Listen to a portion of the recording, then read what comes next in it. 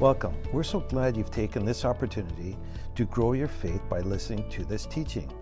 At CLC, it is our heart to see every believer equipped to fulfill the plan that God has for your life. For more information about Celebration Life Church, you can visit our website at celebrationlife.ca. Now let's hear some faith-building teaching from Pastor Jason McKay. Yeah, well, praise God. All right, well, if you can turn in your Bibles this morning to John chapter 4, we'll get started there. I'm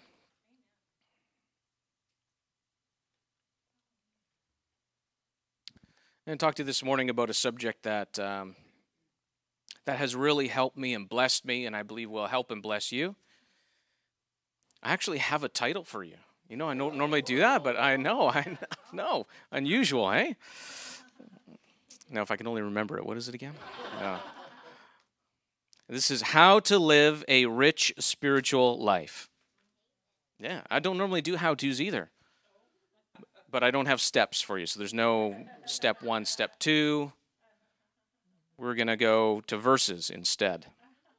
Hallelujah. I'm going to read a little bit from John chapter 4, so it's going to be a little bit, I'm going to read all the way from verse 1 down to and including, I'm going to go all the way to like 24.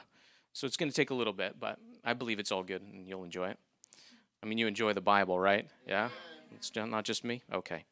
John chapter 4, verse 1, from the Amplified says this, "Now when the Lord knew, or became aware of, that the Pharisees had been told that Jesus was winning and baptizing more disciples than John, though Jesus himself did not baptize, but his disciples, he left Judea and returned to Galilee. It was necessary for him to go through Samaria, and in so doing, he arrived at a Samaritan town called Sychar, near the tract of land that Jacob gave to his son Joseph. And Jacob's well was there. So Jesus, tired as he was from his journey, sat down to rest by the well. It was then about the 6th hour. Presently, when a woman of Samaria came along to draw water, Jesus said to her, 'Give me a drink.' For his disciples had gone off into the town to buy food. The Samaritan woman said to him, 'How is it that you, being a Jew, ask me, a Samaritan and a woman, for a drink? For the Jews have nothing to do with Samaritans.' Jesus answered her, 'If you had only known and recognized God's gift, and who this is that is asking you, give me a drink, you would have asked him, and he would have given you living water.' Amen. Hallelujah. She said to him, 'Sir, you have nothing to draw with,'" like no bucket to draw with, right? "And the well is deep. How then can you provide living water?" In other words, where are you going to get this living water from? And verse 12 says, "Are you greater than and superior to our ancestor Jacob, who gave us this well, and he used to drink from it himself and his sons and his cattle also?" Jesus answered her, "All who drink of this water will be thirsty again.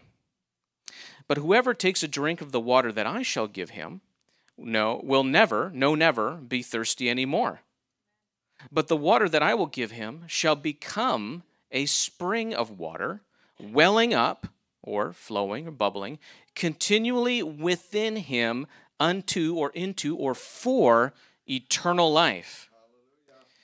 The woman said to him, "Sir, give me this water, so that I may never get thirsty, nor have to come all the way here to draw." At this Jesus said to her, "Go and call your husband and come back here." The woman answered, "I have no husband." Jesus said to her, "You have spoken truly in saying, 'I have no husband,' for you have had 5 husbands, and the man you are now living with is not your husband. In this you have spoken truly." The woman said to him, "Sir, I see that you are a prophet." And now immediately she goes to ask the big burning question of the day. "Our forefathers worshipped on this mountain." It said nothing more about the whole living with not my husband there. But, we'll skip over that and go straight to the question, right? "Our forefathers worshipped on this mountain, but I tell you, but you," or referring to the Jews, "say that Jerusalem is the place where it is necessary and proper to worship." Jesus said to her, "Woman, believe me, a time is coming when you will worship the Father neither in this mountain nor in Jerusalem. You do not know," you referring to the Samaritans, "you do not know what you are worshiping. We do know what we are worshiping." And he says here, "For after all, salvation comes from among the Jews. A time will come, however, indeed it is already here, when the true worshipers will worship the Father in spirit and in truth, for the Father is seeking just such people as these as his worshipers. God is a spirit, and those who worship him must worship him in spirit and in truth. Amen? Amen? That's a whole lot of verses. I think I'm going to have some water because I'm thirsty. Hallelujah. So that's a lot of verses, but Jesus is talking about something that personally I have found to be very, very helpful in a lot of things. Now, like I said, the title is How to Live a Rich Spiritual Life. Now, you might think to yourself, okay, well, let's hear it. Most of us have some semblance of a social life, right? Social life, you know what I'm saying? Some people, big social life, other people, almost non-existent social life, but social life. And you have your work life. You go to work, you interact with coworkers, you have a job to perform, so on and so forth. You have a work life, right? Everything that comprises going to work and all the political drama that goes on there, office politics and so on and so forth. You have a work life. And then also you have family life. You have life that you get together with relatives, maybe it's your kids, maybe it's your husband, your wife, maybe you have family life, right? So we have these different areas of our lives that we have categorized to be able to communicate. But what about your spiritual life? Now, some people, their spiritual life consists of Sundays. That's my spiritual life. Or I'm a spiritual person, or and which really doesn't mean a whole lot usually when people say that. It just means, I'm open to the idea that there might be more than what I can see with my eyes and touch with my hands. But, spiritual life. And people think, I have my family life here, compartmentalization, right? I have my social life there, and I'm trying to find balance with that. Here's my spiritual life and everything in balance. And then spiritual life is over here. And so we got to find a nice balance. I don't want to have too much of a spiritual life because then I might be a fanatic and a radical, and I don't want to be called that.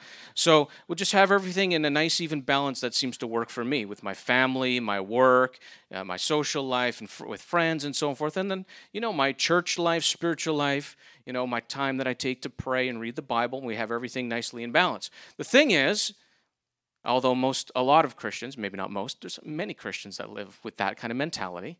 The thing is, our spiritual life is the higher life. And it should be the life that flows into every other area of our lives. It's the dominating area of our life.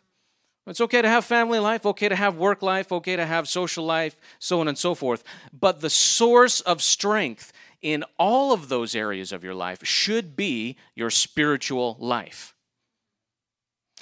Now, before Jesus, we didn't know any of that. So, typically, you're looking for something in the different areas of your life. You're looking for job satisfaction when you go to work. You want to come home at the end of the day and feel like, I did something good. Job satisfaction. I enjoy what it is that I do. Right? Or your family life. Usually that's a juggling act, but you're trying to find some form of balance, enjoy your family, and avoid many arguments, and just, be able to, leave when you leave and it not follow you home. That kind of thing. Family life, right? But you're looking for something in that.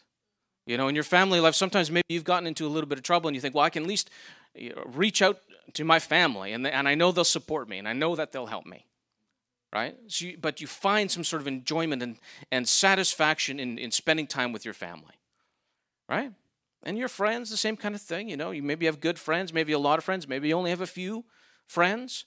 But there's something that you draw from in all of those circles of your life. You're drawing something from it.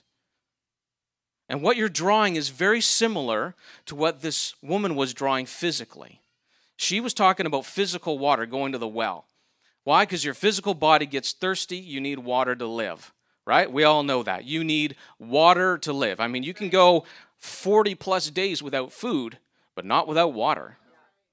I think you can go, they say a maximum of 3 days without water, and then your body starts to shut down. You can't go very long without water. So they knew water is life. Hallelujah. And they knew that when he's talking about living water, he's talking about moving, flowing, living water. He's talking about water of life. And so the woman at the well here is thinking, well, I'm just looking for another way that I can satisfy what I need in this life. So when Jesus starts talking like, hey, if you had asked me for living water, or for water, I would have given you living water. And she's like, well, and that you'd never be thirsty again. And the woman's like, this is amazing. That's like the bank account that doesn't empty. I can always draw from it anytime I like, right? It's a continual source. And often we're looking around in our life for that continual source. Some people find it in their friends. Some people find it in their family. Some people find it in work. But they're not really finding it. Why? Because they have to continue to go back and draw day after day after day. And that's what this woman was doing. I got to come back and get more water again, because once I have that water and drink it, it's gone, and I'm going to get thirsty again. And so in the same way in our lives, we can be busy about our lives and with such things that we're trying to draw something from it, and in trying to draw from it, we have to go continually to those places to try to satisfy something inside. So the woman in the well here was talking, woman at the well was talking about a natural thing, water. But Jesus was talking about a supernatural thing. He was not talking about a natural thing. He was talking about a supernatural thing.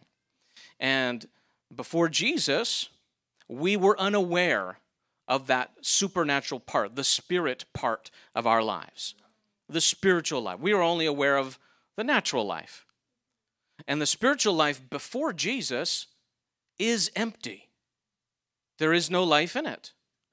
So it is a continual void and drawing, trying to fill that spiritual life, but only with the means available in the natural world. Going to work to try to find some sense of accomplishment. Going to family to try to find comfort and joy. With friends for excitement and comfort and all those other things that we get from the different relationships in our lives. But trying to fill something that is void without Jesus. And that's why there's this expectation and a pull. And especially today, you hear all about that kind of expectation and pull. Well, you weren't a friend to me, and you were supposed to be this and this. And why are those expectations there? Because I have needs that need to be met.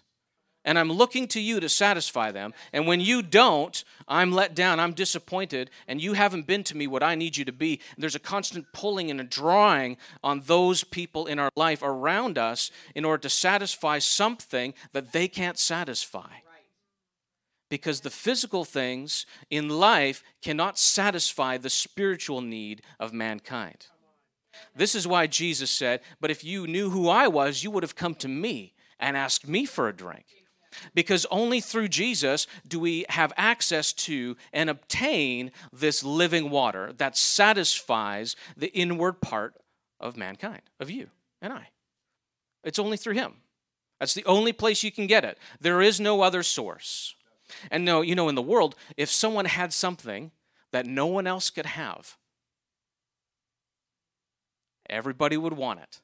And when they'd want it, you could charge a very high price for that, right?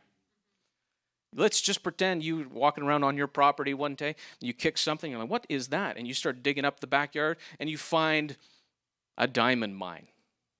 You find jewels. You find something precious, and you realize nobody else has this. What do you do the next day? You set up a storefront in the front of your lawn, and you advertise because you have something that no one else has, and you can charge whatever you like for it because you have something that no one else has. It's only found in one spot. That's how the world thinks about things. That's not how Jesus thinks about things. He's saying, if you knew who I was, you'd come and ask me, and I would give you, not sell you.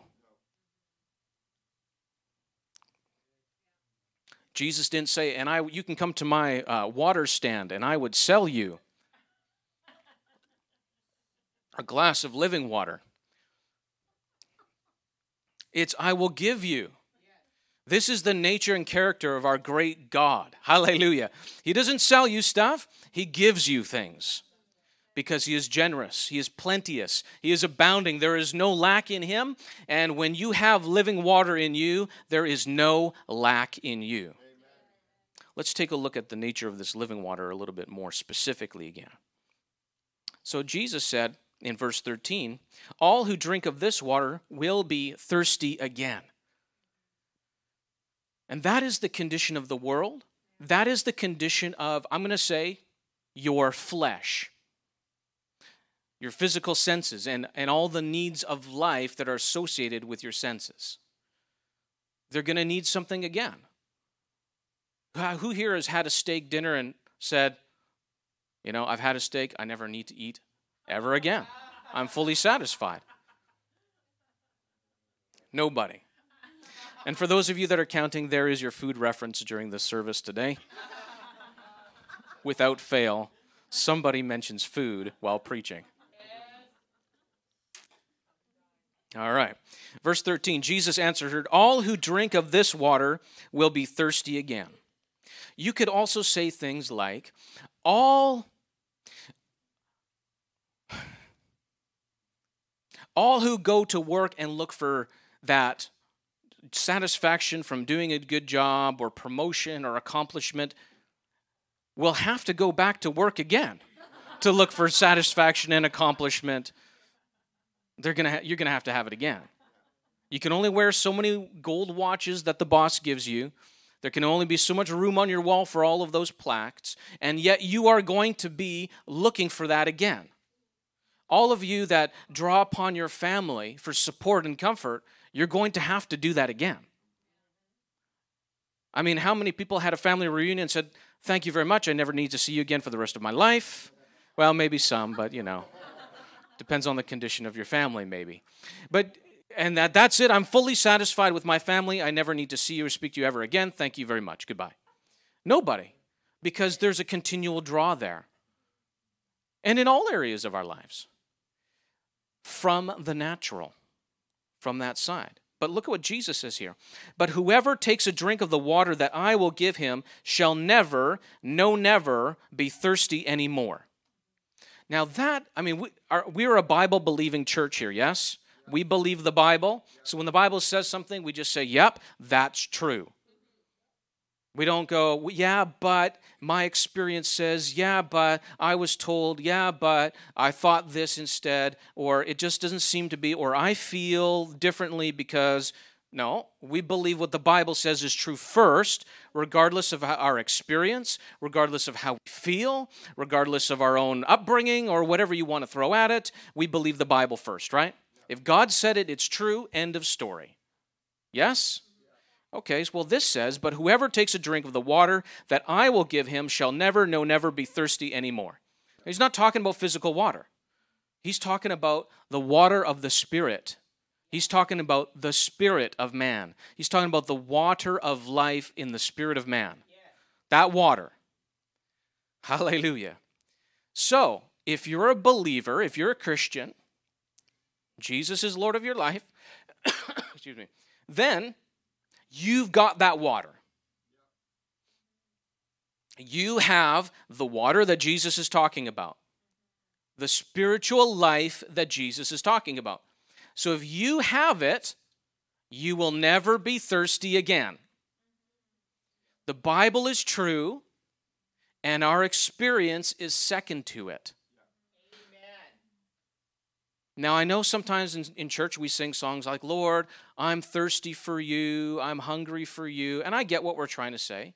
But as believers, we should never be unsatisfied in our life. Because we are not to draw on our work life, our family life, our social life, and such, to find what it is actually that we already have through Jesus Christ. We have that life. We have that satisfaction in Him, and we don't need to be thirsty any longer because we have the water of life in us. There's no place to be thirsty any longer. The Bible is true, and our experience is second to it, is to be in submission to that. How to have a rich spiritual life. First one, believe what the Bible says. And that is, you have everything that you need for life and godliness. You have it. Well, I don't feel like it. Sometimes I wonder. It just doesn't seem like that. That hasn't been my experience. Yeah, but the Bible is true first. And if we believe that, then we can live in the reality of it. But the believing comes first.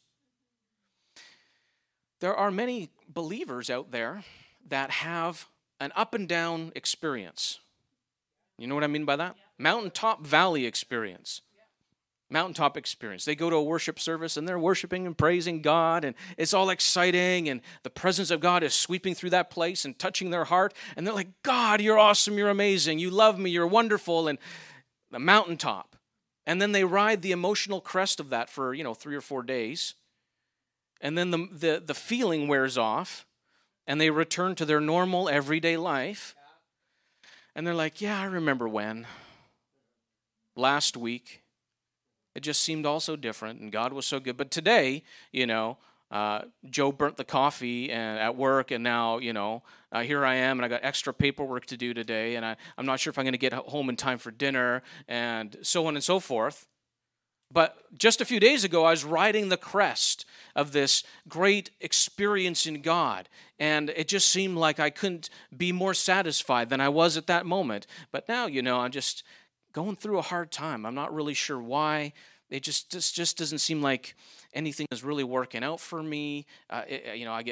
I get put new tires on my car, and I drive over a nail. Things are just not working out. And God, where are you? Where did you go? I don't know what happened to you. I go to pray. It's like nobody's listening. I know what the Bible says, but it just seems so unreal to me. I'm just not thinking like that. And I have all these habits that just seem to pop up out of nowhere, and I can't control my temper, and I don't know why I'm feeling just so all the time, and I don't get it. God, you got to refresh me again. I need a revival service. I'm going to go to a revival service because I need reviving. I need reviving. I need to go to a revival service to have that feeling once again where I'm just on that mountaintop. So I'm going to go to a revival, and I look up on the internet, where's the closest revival service, and I find one 3 miles away, and I drive there, and I'm all excited because we're going to have a great service again, and I'm going to be up on that mountaintop, and God is so good, and I get there, and I'm just riding this up and down roller coaster in your so-called spiritual life. And we call that Christianity, unfortunately. And yet, the whole time, this Bible right here, Jesus said this 2,000 years ago. It's still true today. He said, but if you have the water that I give you, you'll never be thirsty again.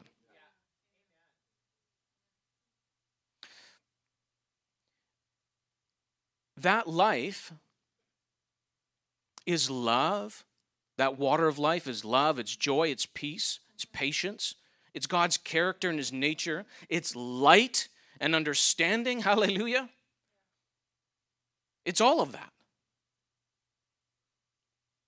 The water of His kind of life.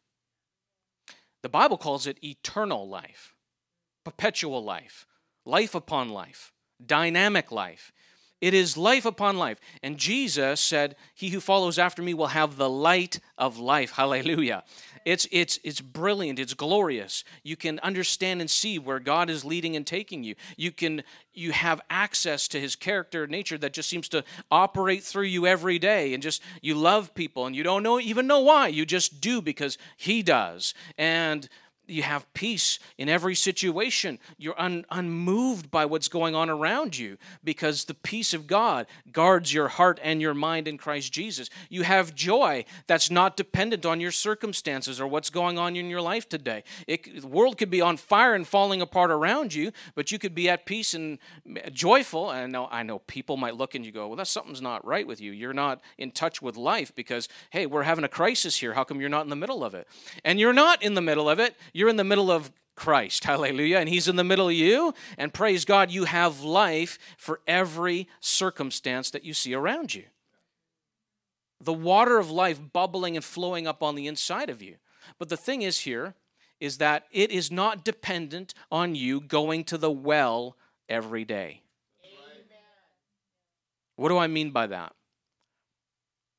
Well, when Jesus is talking to the woman at the well, she had to go to the well every day to draw water in order to satisfy a thirst. But let's look at what Jesus says here in verse 14. Second half of it says, "But the water that I will give him shall become a spring of water, welling up within him unto eternal life." A spring of water. So he gives you water. Your spiritual life is satisfied. But it doesn't stop there. The water becomes a well itself. And that well springs up on its own.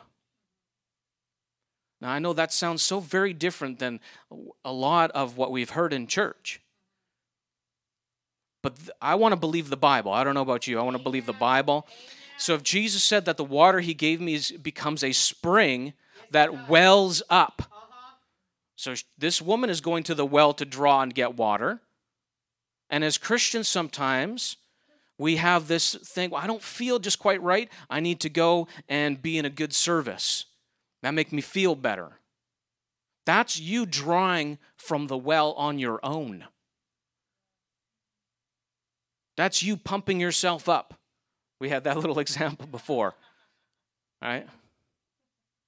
Pumping yourself up, well, that's just, if you pump up a tire or something like that, it's inflated with air.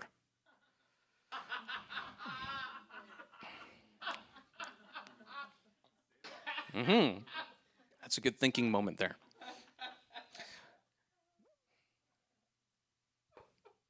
I'll let you think a little bit more about it because there are many situations you can read in the news of people that have pumped themselves up to be something that they're not.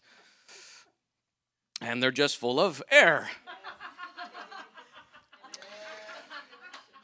So, as believers, we don't want to find ourselves in a place where we are dependent on, hey, be in church. It's a good place to be. But we're not dependent on, I have to be in church, otherwise I'm not going to get what I need. I'm not going to feel, we don't have to do that.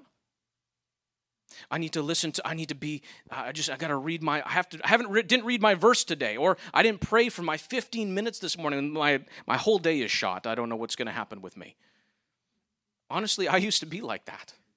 I used to think if I don't get my 15 minutes at least of prayer in the morning, my whole day is just going to go askew. It's just going to be off. I don't even know if I'm going to make it. I might just wind up saying something I shouldn't be saying. I just might have a bad attitude.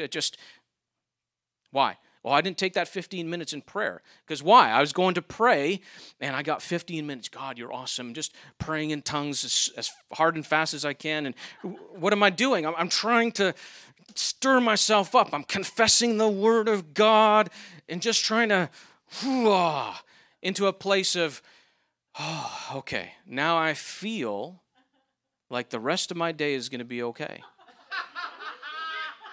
I've had my 15 minutes of prayer. I've psyched myself into the Christian mindset I need to have to endure the day. I'm going to be all right. I'm going to make it. And then if something goes weird in the middle of the day, it's like, that's the devil. That devil is after me again. That's the devil.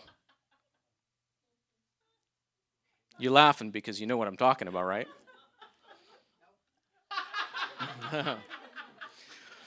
Psyching myself to be super Christian for the day. Yes. Hallelujah. And there's a lot of believers that are in that place. Or I got to call the prayer line and get someone to pray for me just because. If I don't, I just need that extra bit. And sometimes we do, right? We have prayer lines for that. But if you find that, you're addicted to prayer lines, it's got to call the prayer line. Otherwise, it's just not going to go good for me this week. I need that special anointing oil on my forehead every day. Otherwise, it's just not gonna go right. And there are a multitude of Christian things that we do that are like that just represent us going to the well, trying to draw water out of it every day so that we can have the strength that we need to live the life God wants us to live. And I say live the life that God wants us to live, and yet the water of that life lives on the inside of us the whole time. We just haven't been accessing it. That spring of water is there the whole time. Once in a while, you trip over it and you get a gusher and you're like, woohoo, glory to God, but almost more by accident than on purpose. But we have this water of life that should be bubbling up and springing up on the inside of us regularly. What is it? It's the love of God for us and for others. It's His peace that surpasses all understanding. Can't even comprehend how much at peace I am at the moment, right? That kind of peace. It's joy, unspeakable and full of glory. It's patience and self-control. So things get out of hand and you don't get out of hand. Hallelujah. Because you have self-control. You can resist temptation. You can resist negative thoughts and feelings that want to oppress you. You can be patient when things seem to be taking a long time and you don't see it happening the way that you want to. It's funny, I was in a lineup the other day. Lineups are great places for patience. I particularly don't like lineups. I'm so happy that in heaven there will be no lineups. Ever, anywhere. There's no lineup to the throne. There's no lineup anywhere in heaven. You just get to be wherever you want to be. No lineup. No waiting and having a turn. No. But I was in a lineup, and it just, sometimes you just pick the wrong line to be in at the grocery store. And I happened to do that and didn't discover it and then was too embarrassed to get out of line and go find a different line because I thought, by the time I get to that other line, this line will be through. And then it's like, I just wasted time. Now I'm standing in another line again, so I'll just sit and wait this one out. Right? Me only? Only me? I only do that? Okay. Anyway, so standing in this line. And all the thoughts that I'm telling you about are coming to my head. I thought, no, I'm not in a hurry. No, I'm not going to get impatient. And it was easy. It was so easy. And this person took a super long time.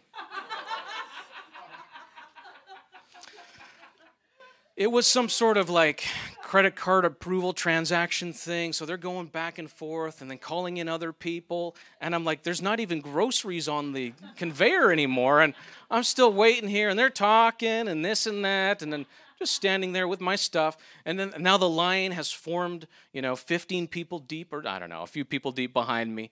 I'm standing there, and finally it starts to move, and the guy behind me says, well, and I just kind of look at him. He made a comment, and I just looked at him and smiled, and he says, well, you've got the patience of Job. And I just looked at him and said, Job was a good man, thank you. And we continue on. Patience. But you know what? I got to be patient. My testimony of Christ is at stake here if I'm not patient.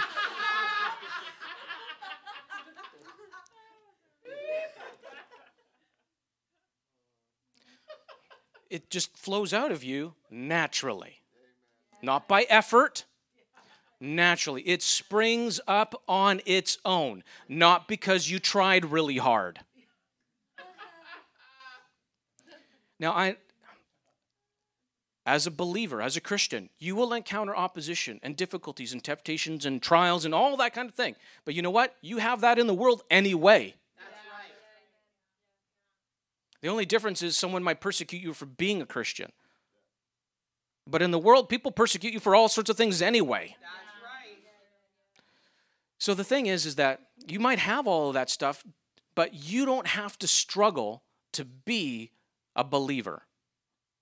What a revelation. And yet, how much of our personal experience bears that truth out in our life? We're trying to be a good Christian, trying to live a certain way, and it can be tough, and I got to resist temptation, and I got to live a holy life, and I got to be kind to my ugly neighbor, and I got to do all these things, and it's the list just grows into a mountain that you have to climb every day. Which is why you want to go to those services where you can have a mountaintop experience. Forget about your list for a little while. Or you could let that spring of living water flow from the inside of you that springs up on its own. Our great God and Father did an amazing and wonderful thing. Of all the things that He requires of us as believers, as Christians, of all the things that He requires, He took the substance and life of those things. Like, for example, the Bible says, in many places, it says, don't kill, don't steal, like the 10 Commandments, right? It says not to do certain things and worship the Lord only and don't serve other gods and so on and so forth. It tells us that, yes? We know the 10 Commandments. But you know, God himself does not have, I like to say it this way, he doesn't have a little sticky note with those 10 Commandments posted on his bathroom mirror where he's looking at them and he gets up in the morning to brush his teeth and he's God and he's brushing his teeth and he looks at the mirror and he goes, oh yes, don't kill anybody today. Got it. Brushing his teeth, another one, all right, can't lie, right, can't lie, got to tell the truth. He's not looking at those to keep himself in check or to live up to that standard. Why? It's who he is. He doesn't lie. He doesn't kill. It's not in his nature to be that way. It's foreign to him. So there's no struggle for him. He's not trying really hard to keep the 10 Commandments. He's not trying to be a good Christian today. He's not struggling with it. It's not even like maybe I will, maybe I won't. That's who he is. That is his character and his nature, and it does not change. It's always that way, and there's no effort involved. Well, that is the life that he put in you when you received Jesus as Lord. He put that life in you. That life is in you. That life doesn't struggle. That life doesn't try really hard. That life doesn't set goals and try to attain it and then get upset when you fail. His life is not like that. He is love. He is joy. He is peace. He is all of those characteristics. All of those things. And the water of that life is in you, and it springs up on its own. It springs up on its own. Hallelujah. That is good news. So you might say to yourself, okay, that's wonderful, Pastor Jason. How do I do that? What do I have to do to get that? Well, first of all, you need to believe that you have it. It might not feel like it. It might not look like that, but Jesus said it and it's true. So I believe that first. I believe it. I believe it when I'm doing good, and I believe it when I'm not doing so good. But I believe this is still true. When I feel like it's true, or I don't feel like it's true, it's still true. So I believe it. That's the first thing. Hallelujah.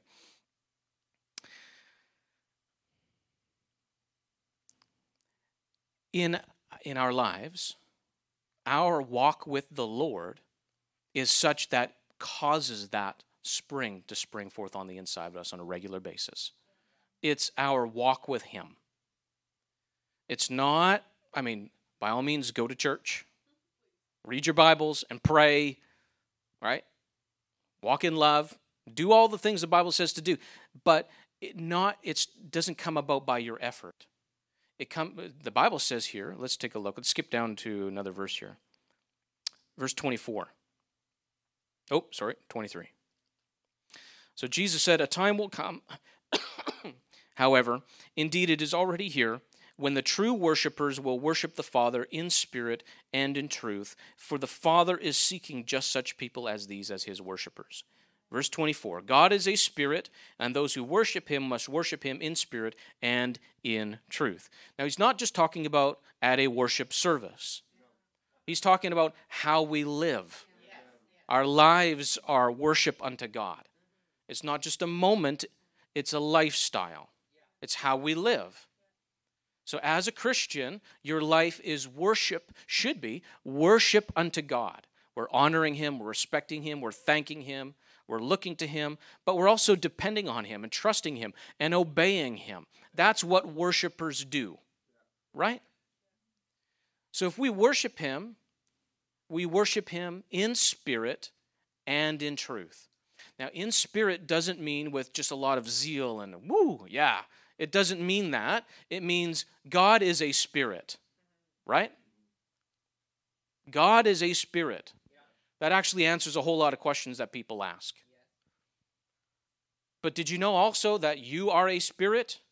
and you live in the body, you have a mind and emotions and will. I didn't know I was a spirit. That's probably why we didn't know God was a spirit. But you see, because you can only contact him and get to know him by the Spirit. Not by your thoughts, not by your feelings, not by your mental comprehension of him. You get to know him from within your heart, your spirit. That's the part that connects with God, that part. Now, people have a lot of ideas, people have a lot of feelings, but thoughts and feelings don't touch God, who is a spirit. He touches our lives through the innermost being, our spirit. That's where that water comes from that place. So our life to him, our life in him, is our life, or that water of life is found by living in him. He said here, the Father desires those who worship him in spirit, so from the innermost being, and in truth, which means not just, it does mean according to the truth, but it also means with sincerity and reality. It means being real with God. So, have you ever had that experience maybe in a time of prayer? Maybe you've been in a difficult spot or trying to solve a situation that's you can't find an answer to, and it's troubled your heart. And finally, after talking to God about it, and just this and that, I don't understand, but this, and you're just going through it in prayer, talking to him. But somewhere in the middle of that, all of a sudden, you get down to what we say, the heart of the matter. And that real sincere place, opens up before God, opens up before him, just sincere. And you say, God, and whatever it might be, I really just was disappointed that it didn't work the way I thought it was going to. Maybe that was the situation. Maybe that's really what was going on in your heart the whole time. And you open up your heart in that place of sincerity. I don't know about you, but I know in my experience, he's met me there every single time. You know why? Because that's what he sees. He sees that. That's what he's looking at. That's the place he's talking to. That's the place he's talking to. Sincerity of heart. And that's what he desires, is for you to talk to him from that place. Often our prayer life is, we got 15 minutes and I've got a laundry list of things I got to get through today. And I pray, confess God's word, stand in faith, thank you, done, and off I go.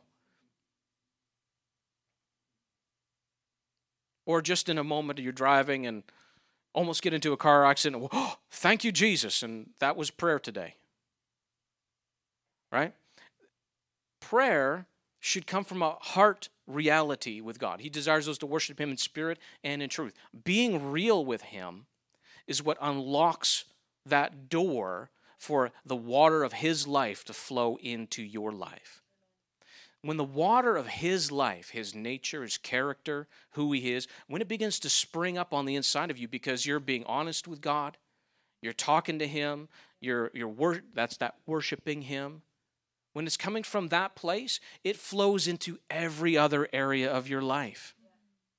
It flows into your work life, your home life, your family life. It flows into all those other areas of your life. When your heart is open and honest before him. That's pretty simple, and everybody can do that. There's nothing that would exclude you from that. I mean, God, as wonderful and amazing and superior as he is, didn't make it difficult for us. He knows us. He knows we make it difficult for ourselves more than enough. So he made it really simple. Really simple. And the simplicity of it is just be open and honest before him. In that place, he can talk to you. In that place, he can strengthen you. In that place, that water of life begins to flow. And suddenly your perspective changes. Suddenly you have strength to face the day. Suddenly you have an ability to live up to the things that he requires from you. Suddenly you have something that's greater than what you can see around you. Hallelujah. It's the water of his life living in you. Amen? Hallelujah. Well, I spent a whole lot of time on just one of the many verses I had today, but I think that we will wrap it up at this point. So if I can get the worship team to come back up again, please.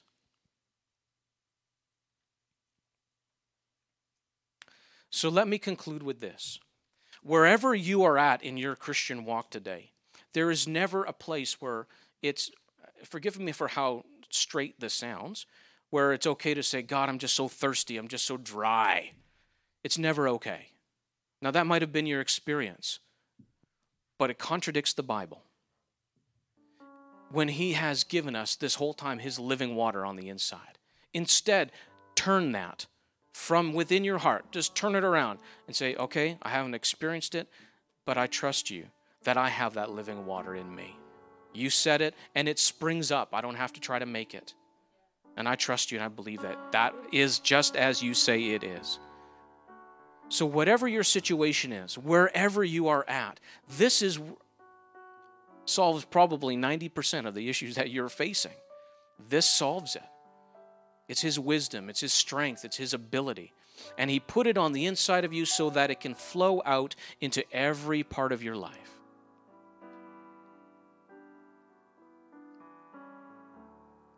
So we're going to take a moment just to quietly pray. I'm going to give you an opportunity to as we pray, to open your heart before the Lord and say, Lord, maybe you're doing wonderful today. Maybe everything's great. But you want to see more of His life and nature in you. There's always more of Him to be experienced.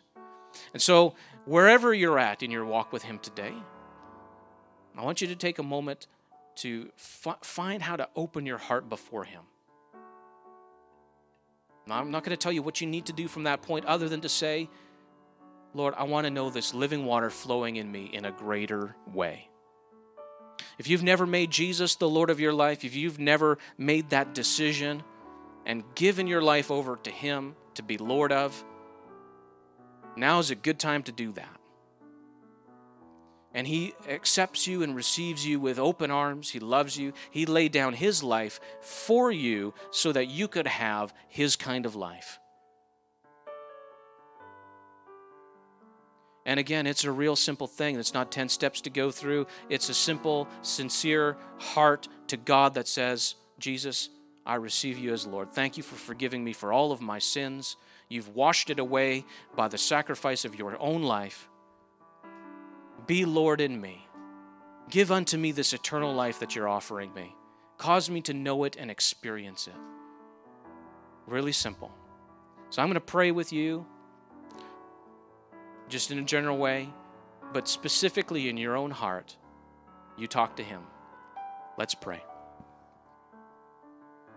Heavenly Father, I thank you that we can stand before you, we can come to you, that you are our Father and we are your children. I thank you for the life that you have given us. It's a wonderful, amazing life, beyond description, beyond our ability to describe. And Lord, there may have been things that we've been challenged with. We may have felt like things get dry or we're in a valley or just dark to us sometimes. But we believe what you have said. You put that living water in us. Your life is in us. And so, Lord, I choose to believe that first. And I say thank you that living water will flow in my life. Your character, your nature will spring up within me all on its own. And I'll see as you see, and I'll know as you know, and I'll live as you live, because you live in me. And I thank you for this wonderful gift.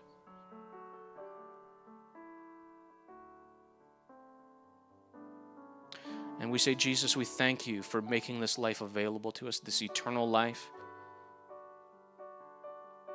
We say thank you for living perfectly before us so we can see what that life looks like.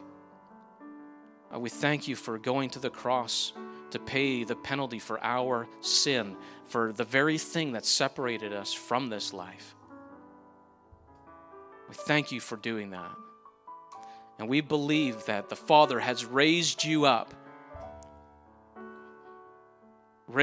from the dead, and that you live forevermore, and that you are Lord of all things. And we just say afresh, we say anew, Jesus, be Lord in our heart, be Lord in our life. We have surrendered to you, and Jesus, you are King. We have received your eternal life. Hallelujah. And from this day forward, we will live as you say. We will follow you in all things. Hallelujah. Thank you, Lord. Lord, I thank you for the work you're doing in our midst. I thank you for the step forward in our lives that this represents. And I thank you that people's lives are being changed by your power.